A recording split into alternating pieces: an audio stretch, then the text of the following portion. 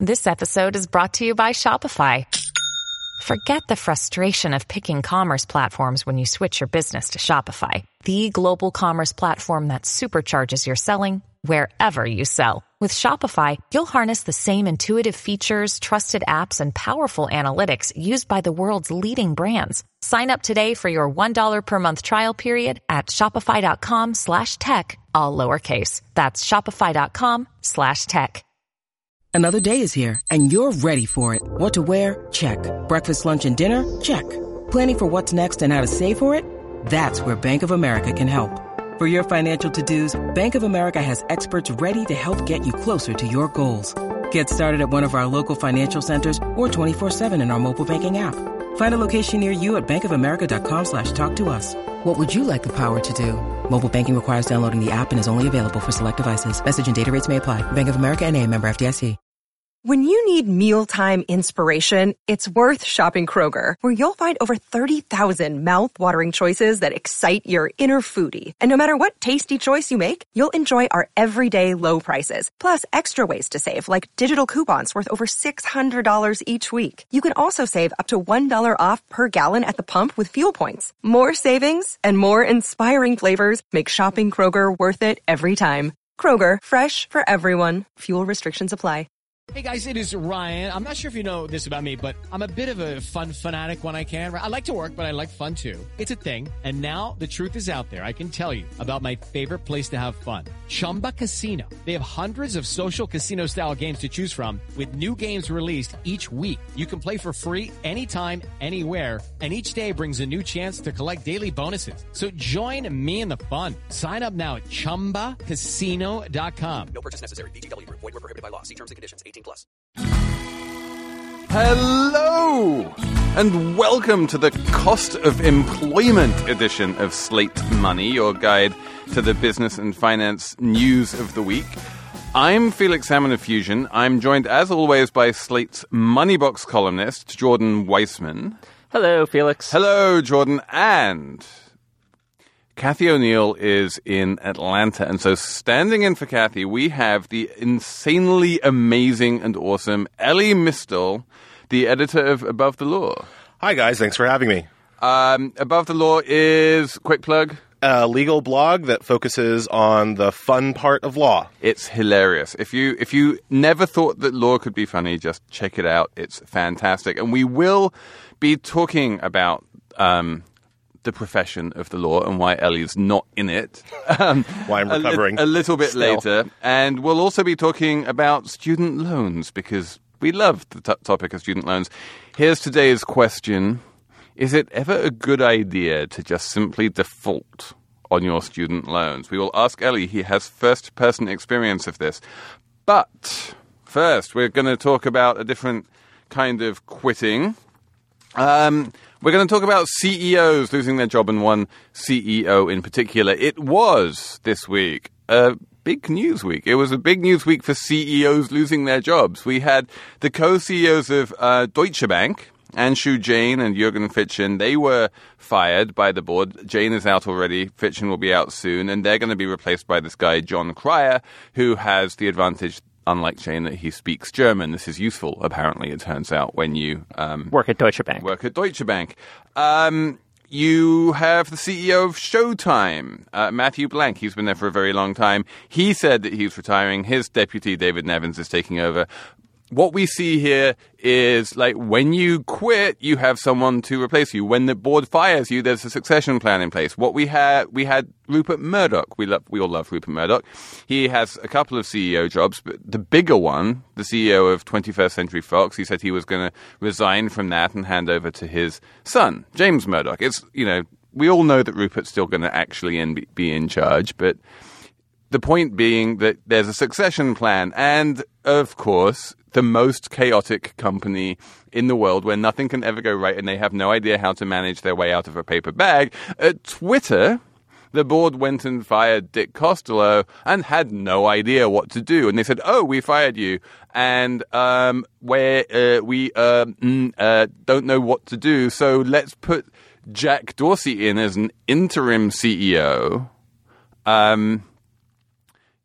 despite the fact that he actually has a day job as CEO of this other company called Square. A not insignificant company, mind you. How many CEOs are or how many CEOs are there out there who are running two disparate large companies right now? So the only thing I could think of was Steve Jobs at Apple and Pixar. Yeah. I guess that's, but like currently, besides Steve Jobs, who's sort of Superman. Doesn't Twitter really run itself, though? It's all algorithmic, that might explain why it's been having so many troubles. But Jack Dorsey, just for anyone who doesn't, for some reason, listener doesn't remember the name, he is a co-founder of Twitter who sort of got... And a former CEO. Who was basically fired himself and replaced by Dick Costolo because Dick Costolo was considered to be more of a grown-up who could manage. But it turns out that most of Dick Costolo's senior management ranks have seen massive turnover. Everyone's coming in and out. And, of course, lethally for the CEO of any public company. Dick Costolo was the guy who took Twitter public and then proceeded to see its share price go in the wrong direction. That is, down rather than up. And when you're the CEO of a company whose share price is going down, your job is never that safe. So think about this, that... The thing about what's going on at Twitter, I think, is kind of interesting from a broader perspective, besides just the chaos, is it really forces the question of or the issue of their sort of identity crisis, right?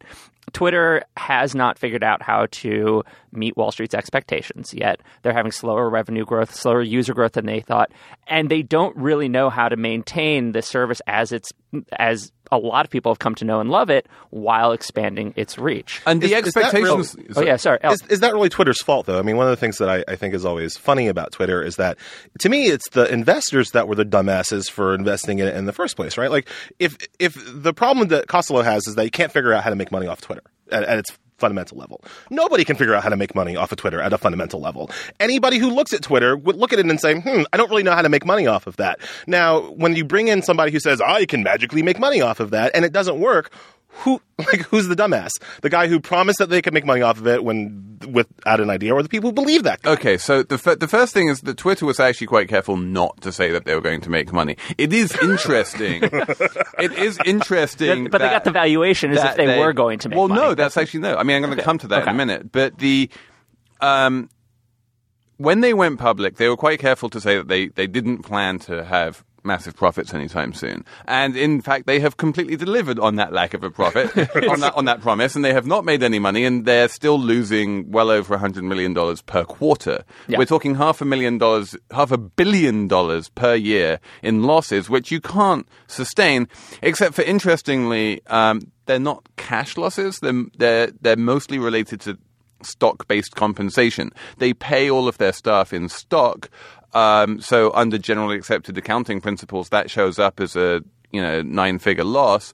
But of course, the staff isn't very happy if you're being paid in stock and the stock is going down. Yes. So that makes for demoralized staff, and that's not good.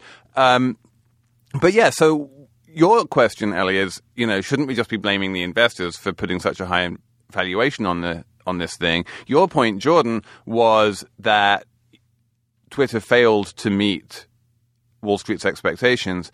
And the answer to both of these questions is, well, Twitter kind of worked this out. And they hired Anthony Noto from Goldman Sachs to be their chief financial officer, precisely because it is the job of any public company. It is one of the key jobs of any public company, is this thing called expectations management. You don't allow your investors to start running away with crazy expectations, because that is a recipe for doom when those expectations aren't met. And so when Noto came in, everyone was like, okay, now we're going to have some common sense here, and he's going to be able to manage the expectations better. He didn't. When the last quarterly earnings came out, everyone was disappointed because, again, when Twitter went public, they said the thing that they really were promising. They weren't promising profits, but they were promising user growth. Yeah. And then they suddenly changed their mind because the user growth failed to appear. So now they've tried to come up with a whole bunch of other metrics which they can deliver on. But it's a mess. So you're saying that this Noto guy is the guy who should have been fired? Well, Noto hasn't been there that long. I mean, because I think Jordan's point is that like there needs to be heads on the table, right? Well, there's been a lot of people who've been fired, up to and including the CEO. It's not clear that Twitter's problems are problems which can be solved by firing people. And Chris Sacca, one of Twitter's big investors, just wrote an 8,500-word blog post going on and on and on about all the different things which Twitter can and should be doing. But not one of those was, let's just fire everyone, because that doesn't really help. Well, so let's talk about what Twitter should be doing. I mean, at this, it seems like what everyone is saying is it needs to kind of transform what it is as a service. It can't be old Twitter anymore and expect to make money. I have trouble. Well, I mean, I don't know if that's true. I mean, if you just keep Twitter exactly as it is and fire everyone, it's got enormous revenues. It just has lots of expenses to go across, with them. If it doesn't try and grow, if it doesn't try and do anything, if it just sort of like says, well, maybe Periscope is going to make us money. Then presumably it could cut its R&D costs, which are huge, enormously, and then it would make money. So they could just go on autopilot and stop trying to be a growth stock in any way, or stop being a growth company. The reason why people don't like Twitter, though, and the reason why that doesn't work, is that you have to grow in this world. Like, in a world where they've already been overtaken by Instagram, they're probably going to get overtaken by Snapchat pretty soon, and there's any number of other sort of social networks which are, going to be formed and might well overtake them. This is a world, weirdly, where 300 million active monthly users is not that many. Yeah, it's funny. You have to grow, otherwise you just get left behind. Yeah, it's funny because it gets accused of being kind of a collection of small clicks online. I mean, that's the main reason one of the main reasons people cite for why it's difficult to just join Twitter and start using it. It's not as easy as Facebook, where you just find your friends, people and then look at their baby pictures. Twitter, you kind of have to find your tribe and then follow those people and get into conversations with them. But yeah, it's a 300 million strong collection of tribes, which, I mean, after a point, how do you keep growing those how do you keep growing a collection of small villages like that, though? After a point, doesn't it just become an exit play then? At what point is it just, do you just pare the company down so you can sell it off to somebody who can? And this is one of the conspiracy theories about this whole concept of the interim CEO, is that, in fact, they're not going to hire a permanent CEO, and in fact, they're just going to sell the company. The rumored acquirer for a long time now has been Google. Personally, I think it would make probably more sense to be bought by Apple for various reasons. But the acquirer which really makes sense to me, to Jordan's point, is Facebook. Because the reason why people don't like or get Twitter is because when you sign up for Twitter, you wind up following Kanye West and a bunch of celebrities and Rihanna and Azalea Banks. I don't know. And I have no idea. All these people have millions of followers. I just love that those are the first thing that came to you. Like Rihanna, Azalea Banks, the next. Anyway, continue. And they, no one, that is not interesting, frankly. Yeah. Following a bunch of celebrities and a bunch of brands is not interesting. When Twitter gets interesting is you start following the people you know and you start having conversations with them. And all Facebook would need to do if it bought Twitter is just say, okay, now you can follow all of your friends on Facebook. And that would solve a huge number of problems at one stroke. First of all, I'm gonna ride or die with Riri's Twitter account. That thing's interesting. Secondly, I from a legal perspective, the Facebook angle I hadn't thought of. I'm worried about the Google angle, and I know that we don't have antitrust laws when it comes to what company can control, how much can one company control of my life, right? But at the point where Google and Twitter merge, which is the big rumor, you've got one organization, Google, that then gets to know what I think before I think it, right? Yeah. which from a privacy perspective, from a serious legal perspective, from a privacy perspective, that does worry me. From a kind of conspiracy theorist legal perspective, it's terrifying. So actually, no, I was thinking very similarly just now. What would happen? I mean, what would an antitrust lawyer think if they looked at Facebook acquiring Twitter? And the problem is defining the market, right? What market would they be taking over? Is it the social media market, in which case that's very diffuse and hard to pin down exactly what it is. But if maybe it's the mobile ad market, in which case they're probably still they might still They're still be much smaller than Google. Yes, or mobile ad, or maybe display ad. Then, in which case they're not. But it is a question of what are they launching their takeover of at that point. And then the people who answer that question are going to be Instagram's lawyers, right? Well, exactly. If you can buy Instagram and if you can buy WhatsApp, then you can buy Twitter. But as for Google, which I think also would have no antitrust problems, here's an interesting little tweak to the conspiracy theory. Dick Costolo has already sold a company to Google. He was the CEO and founder of FeedBurner. Oh, I remember that. As we know, Google bought FeedBurner, created Google Reader. It was wonderful. And then Google killed Google Reader and we all cried. And it was the worst day in the history of the internet. And maybe Dick Costolo, for that reason, just would never sell to Google. And maybe this is going to make it easier for Twitter to sell to Google. That's a good conspiracy theory. Okay. Enough on Twitter. We are going to move on. Ellie, you posted last week a really fascinating essay about the economics of quitting big law. You used to be one of those lawyers toiling away at, what was it, Debevoise and Plimpton? It was Debevoise and Plimpton, which I always say is a very nice firm if you like that kind of thing. But I put in my 2.5 years in and big you law. did not like that kind of thing. It was not for me. And then you decided to quit. And that had enormous consequences. It turns out it had enormous economic consequences. So last week was my 10-year anniversary of quitting. You know, when I got out of law school, my starting salary at Debevoise, this is back in 2003, was $145,000 a year, which is more than not only much I had made. It was the most money that anybody in my family had ever made up to that point in a single year. I felt like at some level I owed it to my family to try to like it, right? But I didn't, and I'm selfish like that. So after 2.5 years, I decided to leave the highest paying job that legitimately I'll probably ever have. But those illegitimate ones are so much more fun. To start on the path that has led me to writing essays online about how much money I used to make. And so I calculated it out, and it turns out pre-tax, if you just take all the salary and bonuses that I would have made over the past 10 years, and you have to do some creative accounting to kind of come up with a figure, minus the money that I've made writing online. I used to teach for Kaplan, whatever I have to do in the alley to make ends meet. I left approximately $2,273,500 on the table over the past 10 years. 2.2 million? Yep. Which is a lot. It's a lot of money. So how does that make you feel? At first it made me sick to my stomach, and it also made my wife very, very sad. But eventually, because she was like, I could do with that money. Yeah, because somebody still has to pay our bills, and right now that's my wife who didn't. She also is a lawyer, and she didn't leave the job, and now she works at an investment bank, being a lawyer. So she's had to kind of stay in it while I've gotten out. So she's a nice woman.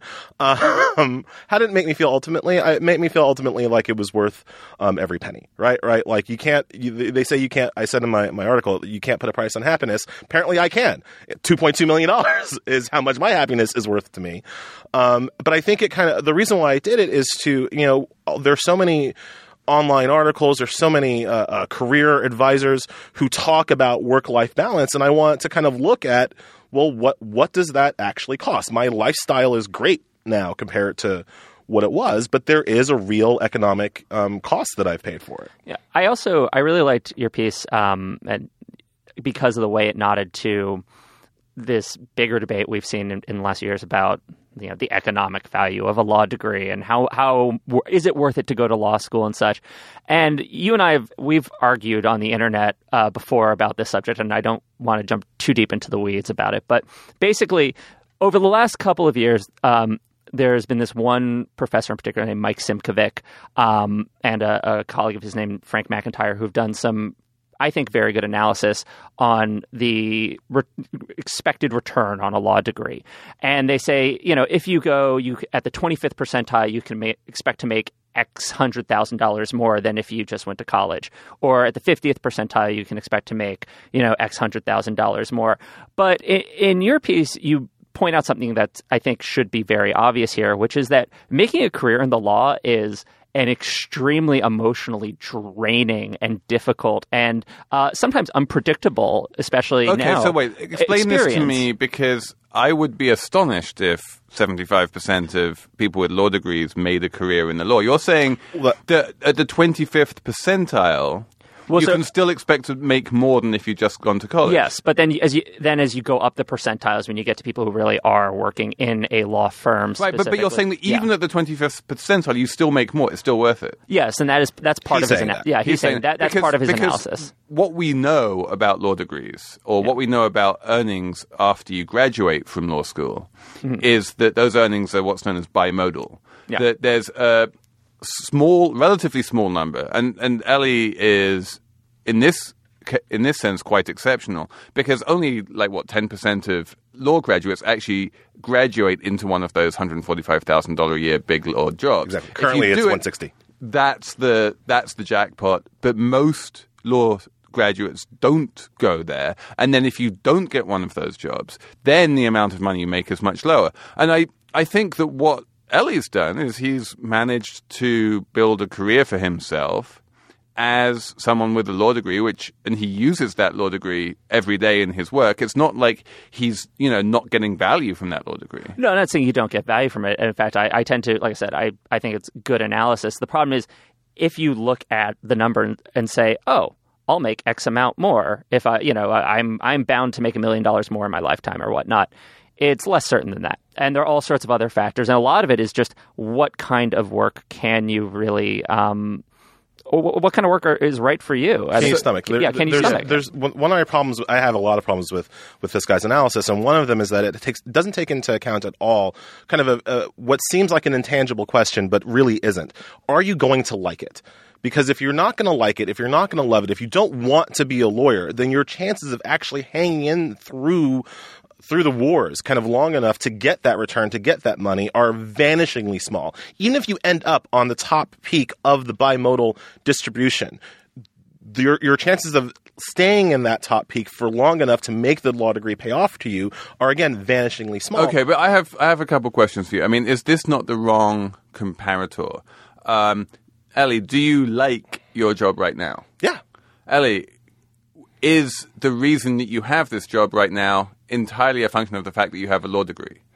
No, of course not. Of course not. And this is one of the things that I write a lot about online, right? When you look at the law, you also have to look at the opportunity cost, right? So all that time that you're spending going to law school and being a lawyer and whatever, that's time that you're not spending building other skills. So if I hadn't gone to law school at all, no, maybe I wouldn't be an editor at Above the Law writing about law, but I might be an editor at Slate or Fusion or somewhere else writing about white women who try to be black or whatever have you. I would have had 3, 4, 5, 6 years of my life back to build other skills. It's not like if you don't go to law school, that means you're going to sit in on beach on Club Med and serve drinks, right? If you don't go to law school, especially for some of these people that we're talking about, I went to Harvard Law School. A lot of the people that we're talking about are going to some of the best institutions in the world. If you don't do that, you're going to do something else with your time and with your life. And this is also, I have to ask you this in terms of your calculation, if you hadn't gone to law school, then, in fact, it's kind of worse than you're putting it, because if you hadn't gone to law school, then number one, you would have saved all of the costs of Harvard Law School. But number two, you would have actually made probably a couple $100,000 at least over those years that you were in law school, and you'd have got a nice little jumpstart to your career that way. Doing something, right? Doing something. So you would, so you regret going to law school. Yeah, it's so fashionable, I think, these days to be like, I have no regrets. And of course, man, I regret going. I regret the 13th shot of tequila I took 2 weeks ago. Things are regretful. So we don't always make the best decisions. We make the best decisions that we can at the time.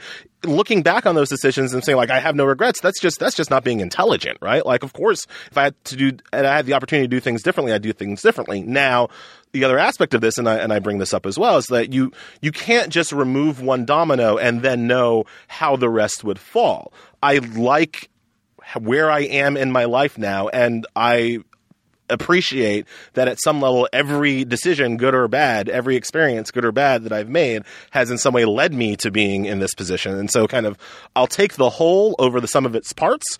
But yeah, if I could change some parts, there are lots of things I would have done differently. So I want to take the conversation a slightly different direction. You're out. You got out. You escaped. Yes. You ran away. I can somewhat sympathize. I never went to law school, and the reason I didn't was because I actually spent a little time working on the business side of a law firm, thinking maybe I could go into corporate law and make lots of money and be happy. And after a year and a half, I was quite convinced that would be impossible. So I went back. Thankfully, I saved myself some student loans that way. So I want to take this conversation in a slightly different direction. You escaped. You've gotten out. But freedom for my people. Anyway, so the what I'm wondering, you write, above the law is sort of the id of the legal industry and the most fun site on the legal industry, and I think probably the most incisive site on the legal industry. How is the industry right now? If someone is considering maybe making a career as a lawyer, is that a crazy thing to do in your perspective at this moment? Like how, from big law on down? Right. Okay. So first, there are two basic things that I like to talk about here. One, it's a lottery ticket, right? It's not necessarily a crazy Powerball ticket. It's a scratch off. So you got a chance of getting a return on it, but it's still fundamentally a lottery ticket. When you think about making a career in law, you're playing the odds that you will luck out, both in terms of enjoying and being good at the profession, and B, in terms of being able to find a sustainable career at a price point where you can pay back your loans. So it is a bit of a crapshoot. Two, and I think that this is, when I look at the profession as it is now, kind of the post-recession, the post-2009 legal profession, obviously the people who are already in it, who have stuck it out there, they're in kind of the catbird seat right now because there are fewer of them. And, if you were a third-year associate in 2009, now you're a mid-level and there are 5 of you. So you're in a good way. If you're just thinking about getting in now, it's really a flight to quality. So if you go to the top, U.S. News likes to rank them about the top 14 schools in U.S. News have always been the top 14 since U.S. News started ranking law schools. So we call it the top 14. If you go to one of those top 14 schools, Above the Law has a ranking, we would say the top 15 schools, you're going to be okay. Right? The Harvard grads, the NYU grads, the Columbia grads, the Chicago grads, they're going to be fine. Once you get out of that top tier, however you define it, it's a very challenging market. Especially if you're thinking about, as Felix was talking about, on the bimodal curve, to punch that top peak of the curve from a non-top 14 school, it's extremely challenging because they're just not hiring. Whereas law firms used to go to their schools that were outside of the top, but they liked for whatever reason, and pick off that top 10%, top 5% of the class, they're just not doing it anymore. They're just staying with the traditional powerhouses. So if you're trying to come off the pace, right now, you're racing against American Pharaoh. Yeah, that's all right. So that's a good place to segue, I think, actually, Jordan, into the next question, which is, what happens when you do go to law school or any other school and you find yourself burdened with huge amounts of debts and, you feel like you don't want to sit in some miserable law job, even if you can get it?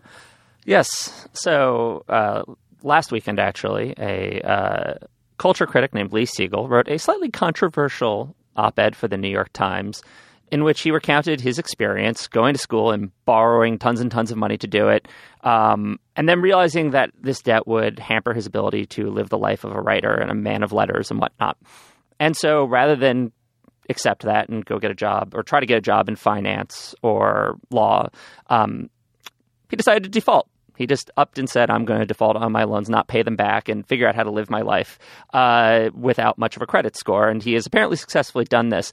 It should be said he didn't just accumulate this debt going to college. He started off at a small private school in the Midwest, apparently, briefly went to state school, but then settled down at Columbia University, where he apparently had full ride, but was still borrowing, presumably for living costs. And he got not only an undergrad degree, but also a pair of graduate degrees, which For obvious reasons, a lot of people reacted very poorly to this man's personal story because he's a relatively well-to-do writer with a nice house in New Jersey who just defaulted on his loans and left the government to pick up the tab. Setting aside his personal story that enraged a lot of people, myself included, I think I called him an unrepentant leech in my response. He also said, and this was the bigger problem with the piece, in my opinion, it was like, you too should consider defaulting on your loans because we need to sort of have an uprising in this country where colleges stop taking students for all their worth. And the only thing that's going to change it is if the government suddenly has this problem it can't control because everyone's defaulting. And my main objection, and I think a very obvious objection, is that today, if you default on your loans, the government can garnish up to 15% of your wages. If you just sign up for the income-based repayment options they give you, they will make you pay only 10% of your wages every month. Okay, you see, but this is...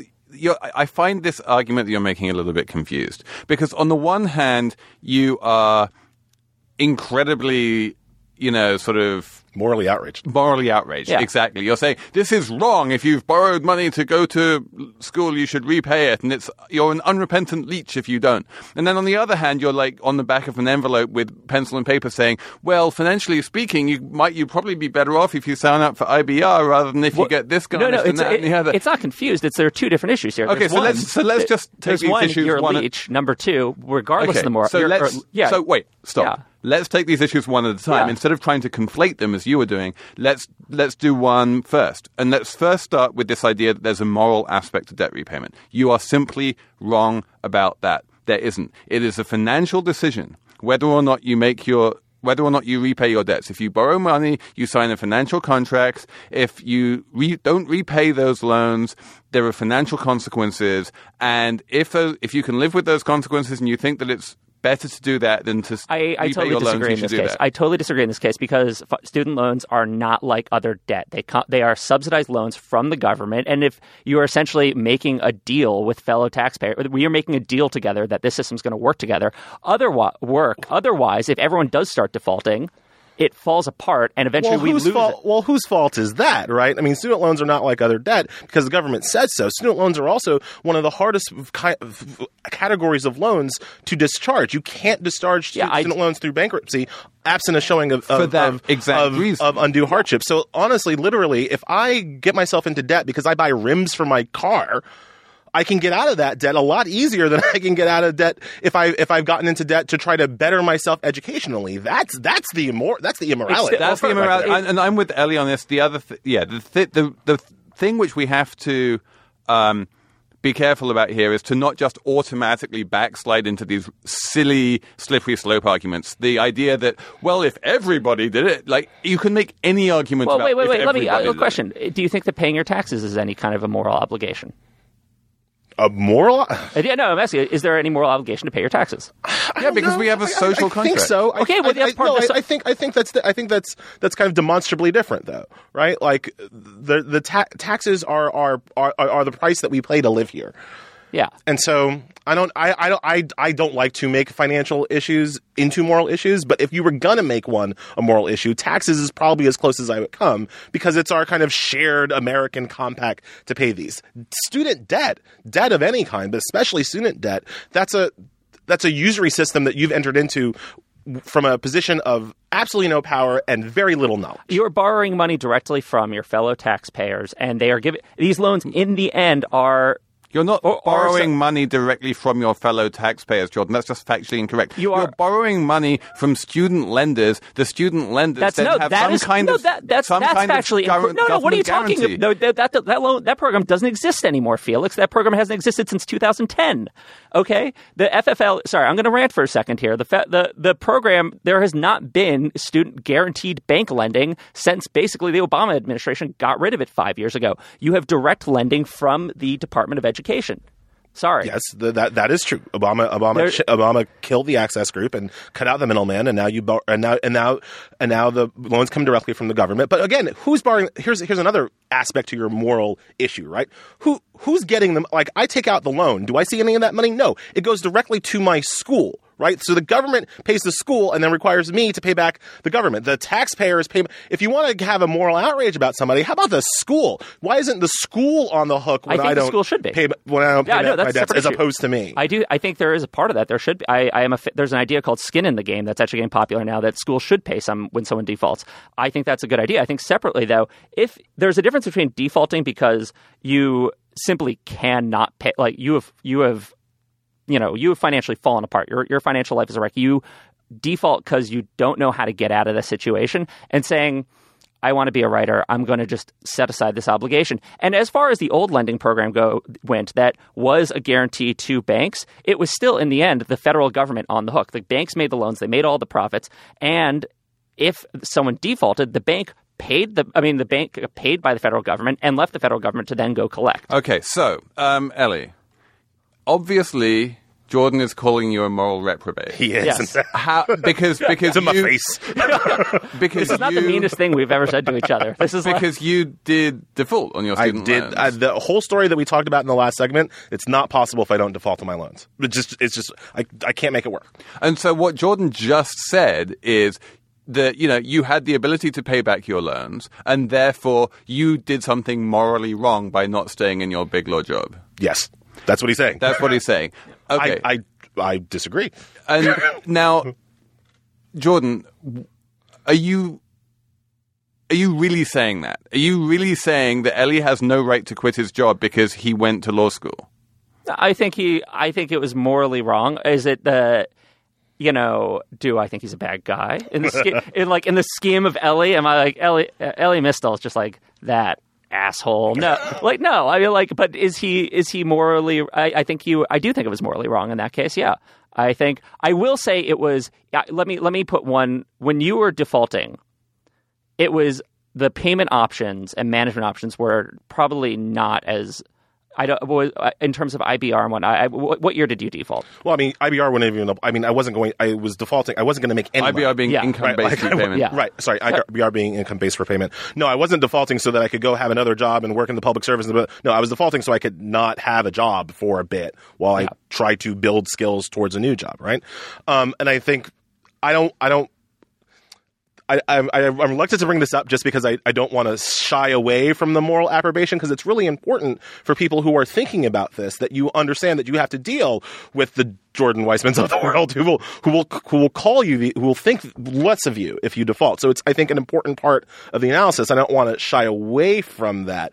I will say that I didn't actually default on my government loans. I defaulted on my private loans because of the wage garnishment that you mentioned. I didn't want the government coming and taking it. Uncle Sam is a problem. But I didn't not default on my government loans out of moral concerns. I didn't default on my government loans out of fear, right? That. So they successfully scared you into doing the right which thing. Is the same way I pay my taxes, right? To bring that full circle. So I'm not. But if you are thinking about defaulting, you're going to have to understand that you're going to have some moral approbation from other people who, and misplaced moral approbation. In fairness to Jordan's position, I will say this: one of the only ways these companies can get people to pay back their loans is to make it seem like it's such a bad thing to default, right? Al Pacino in The Devil's Advocate says, guilt is like a bag of bricks. All you got to do is put it down. But these companies can't exist if people put them down. So it's not.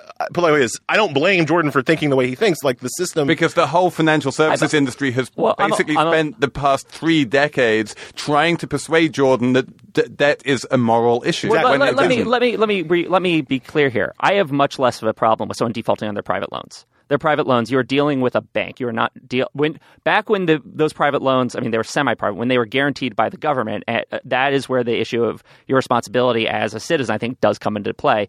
Defaulting on Sallie Mae now, that's, I think, a different story. You're just dealing with a bank, and they are making a bet, and they're not giving you a subsidized loan in any respect. There is no social compact. I think that is, I think you can draw a clear line there. When you do deal with the fact that now student lending is a government business. And that's what changes it. Can we get to the way that it's also really financially smart to Okay, sure. your loans as well? Okay. Because I think that's and this is about private loans again, right? Yeah, but I think as the Siegel piece that we're talking about. Look, my student I'm trying to remember my interest rate for my government loans right now it's like 2.1, 2.4. It's ridiculous, right?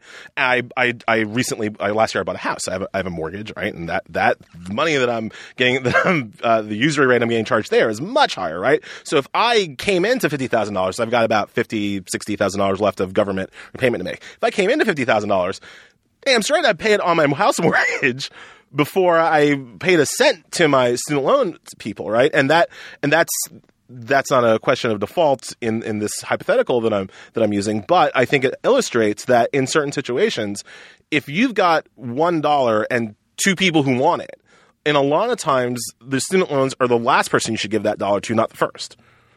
Absolutely. So again, personal financial decisions are all a question of prioritization, and I just don't believe that student loan debt repayments are as high up the list of priorities as the student lenders, including the government, would really have us believe. I mean, as a taxpayer, do you think that they should make it easier for people to discharge their debts through bankruptcy? That's a very simple. No, I think yes, I do think that once you get to the point where someone is willing to go through bankruptcy, they are willing to go before a judge and say, I cannot pay. There is no hope of me paying. This is, there is no real. I mean, no, that's not what bankruptcy. No. That's undue hardship. That's what it is right now. Right now, if you want to, right now, just to be clear for the listeners, right? Yeah. Right now, if you wanted to discharge your debts, you can only do it through a showing of undue hardship, which means you have to go before the judge and be like, I am so sad and the crack and it hurts and blah, blah, blah, right? Yeah. If it was regular bankruptcy, you're right. You could just go and be like, you know what, I'm done. Chapter regular me bankruptcy. Out. All you need to do is say my assets are lower than my liabilities. That's basically all you need to do. Yeah, sorry, I went off a little too far there. I would like it if someone is willing to go through bankruptcy, the whole process of bankruptcy. I think that is a different situation, and undue hardship. It's basically impossible. I mean, it's damn near impossible to get your loans forgiven under. There are a few instances. Essentially, you have to be sick and dying, or not sick and dying, but just no real hope of working. And that is drug addiction helps. Drug addiction does help. No, it's been found. Actually, there was a paper on this. Drug addiction really does help. But there should be a lower standard. Most people who are thinking about maybe defaulting aren't thinking about aren't thinking about filing for bankruptcy, because there are also profound consequences when you do file for bankruptcy that last a while. I don't know if that's true. I think one of the things that we haven't talked about yet is that the people that we're talking about who are making these decisions, we're talking about 22-year-olds. We're talking about an 18-year-old who signed, as Felix is putting it, we're talking about a person who signed a contract when they were 18, had those debts come due when they were 22, 23. I don't know if your average 24-year-old on the street actually knows, I have bankruptcy options and I have this option, I have that option. I think all they know is I can't pay back this money unless I'm willing to do something that I absolutely don't want to do. And so if you're willing to kind of agree that student loans should maybe be able to be discharged through a regular bankruptcy proceeding, then I think we're getting closer to it's a financial transaction that doesn't have the morality attached to it, and then it's just about getting the information into the hands of the students at risk, in trouble, who need the information to figure out how to best manage their funds. Yeah, it seems to me that, as Ellie said, Jordan's painting this as, well, the government, we taxpayers, society are lending you this money at a subsidized rate, and so you owe society on a moral level to pay it back. But really what's happening is that the government is subsidizing insane cost inflation at universities, which we've talked about on this program many times in the past. And it shouldn't be on these, guileless 18-year-olds to pay for all of that. Like, I think that if they can't pay, or if you're trying to ask them to do something they really don't want to do in order to repay it, then, yeah, there are negative financial consequences to defaulting on your loans, but let's not make this a moral issue. Look, people do things that they don't want to do all the time because they have to, because they need the money. Can we go back to the on the other? So we've all stated our positions here. I just want to reemphasize though the dollars and cents, the second half of it, which is the way repayment works now. Assuming that you can't figure out a way to stop the government from garnishing your paycheck, there isn't much of a reason to do it. because you can get a lower monthly payment. But I'm by pretty just doing sure that in the income-based case payment. of both Lee Siegel and Ellie Mistel, they did manage to figure out a way of stopping the government from garnishing their paycheck. There are actually quite a lot of ways of doing that. So I'm not sure that's the safest. Well, you didn't. He didn't. Well, default on his I didn't. Yeah. I didn't Yeah. fault And him. Lee Siegel- Ellie did it by not defaulting Yeah. on the government loans, which Yeah. were, correct me if I'm wrong, a minority of your loans. I think it was about half. Yeah. I mean, the rest was through the largesse. No one is clear on exactly how Lee Siegel avoided having his paycheck garnished. The running theory, because he hasn't elaborated, is because he's basically a freelance writer. And the way they do it is they go to your employer, whoever's issuing your W-2, and they start garnishing from there with tax withholding. Take out the source. He doesn't have an employer. He can maybe fall through he can fall through the cracks there. Assuming that you're not looking to live the life of of a freelance writer in New York, you are probably. I've even talked to lawyers about this. 99% chance that you're going to be better off just going for this income-based repayment program. And that's, again, why I find the go default on your loans advice that you gave really, really Okay, so we will talk ill-advised. about, the financial upside and downside of default and bankruptcy and that kind of stuff, and when it's a good time to file for bankruptcy on a different episode, because we've gone way over time on this. Sorry. But, that it's good. Our listeners will forgive us. So very quickly, we are going to run through the numbers round. Ellie, did you bring a number this week? I did, in fact. What's your number? 3.4 million. That's a number of dollars, I'm sure. It is a number of dollars. It is a number of dollars that Pornhub estimates it will cost to film their first space sex tape.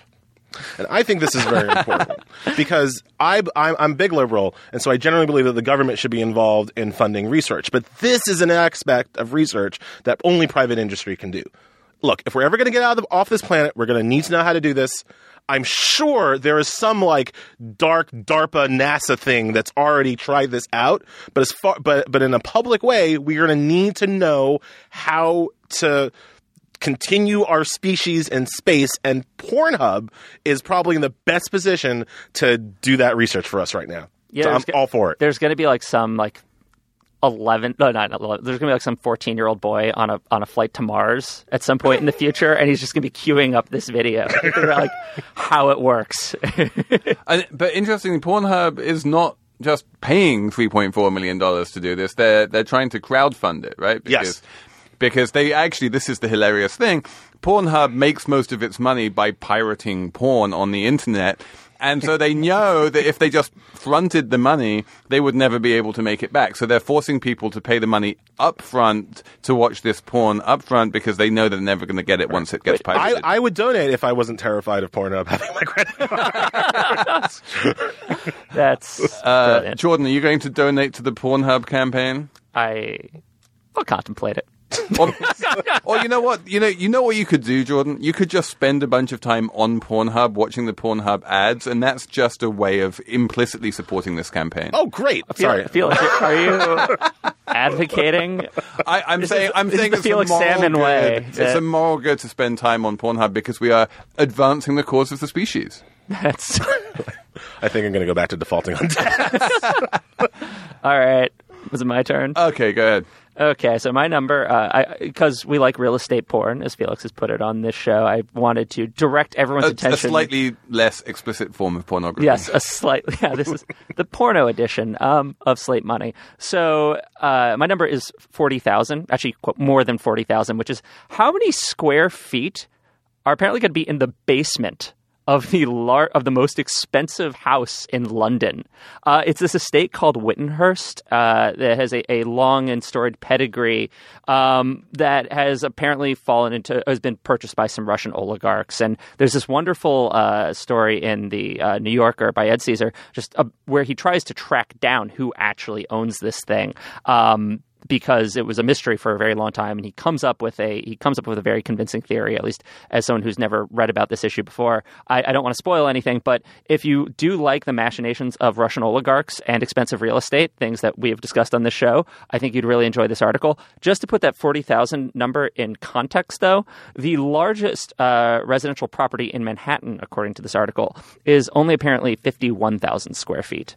This place's basement is almost that big. And there's and the largest. Here's the segue for you. The largest residential property in Manhattan is a townhouse owned by Jeffrey Epstein, who has a thing for underage girls, but that's a whole other thing. Jesus. Back to the porn edition. Okay, Back to the porn. But no. But allegedly has a thing for the love of God libel. Imagine the porn you can get done in a 40,000 square foot basement. Allegedly. Who did do time in jail for? He did. That's right. Sorry. Yeah. Okay. No more allegedly. And Jeffrey Epstein's brother Mark Epstein was the trustee of Cooper Union when it wound up taking on $100 million of debt to build this ridiculous white elephant building, which it could never pay for, and basically, in so doing, doomed Cooper Union to having to end 175 years of free tuition and have to start charging tuition. And this is one of the great tragedies of higher education in the United States. And happily, Mark Epstein is finally out as one of the trustees of Cooper Union. He resigned last week along with 4 of his fellow trustees. So this is my number. My number is 6. Is the number of resignations we got from the board of Cooper Union last week. I'm very happy about this. There was Mark Epstein, ding dong, which is dead. There is 4 of his fellow trustees who are all on the side of Jamshed Bharucha, the president who introduced tuition and who just completely failed to bring the community of teachers and alumni and students along with him on that. And most importantly, even more importantly than Mark Epstein, Jamshed Bharucha himself resigned. So Cooper Union only has an interim president. It's a little bit like Twitter, I guess, in that respect. That was the most amazing segue I've ever heard. That was, Thank you. Couldn't believe it. So yeah, my number is 6, and with any luck, Cooper Union will be able to get through this, but I'm not holding my breath because it is a very, very, very nasty situation, and financially they have all of this debt and they can't default on it because it's all secured against basically their endowment, which is the land under the Chrysler Building, and if they lose that, then they lose everything. So that's a positive development in a something which is still a very tragic story. Ellie Mistel, thank you for coming on and being told about your moral failings by Jordan Weissmann. Reprobate. Thank you so much. Thank you so much for having me. We will thank you all listeners for listening to this edition of Slate Money, and there will be more, so do subscribe to us. You can find us by searching for Slate Money in the iTunes store. Leave a review there. Write to us. Our email address is slatemoney@slate.com.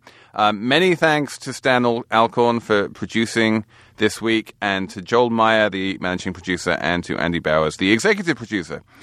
Slate Money is part of the Panoply Network, so check all of our shows out. You can find them at itunes.com/panoply, and we'll be back next week on Slate Money.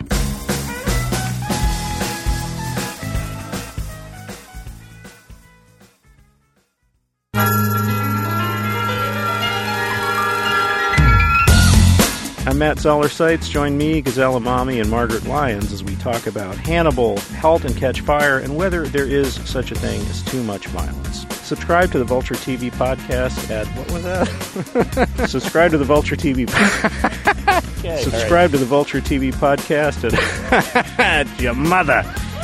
Like canned peas. You know, get it under control now. Oh, dead orphans. Subscribe to the Vulture TV podcast at itunes.com/panoply. We can use that.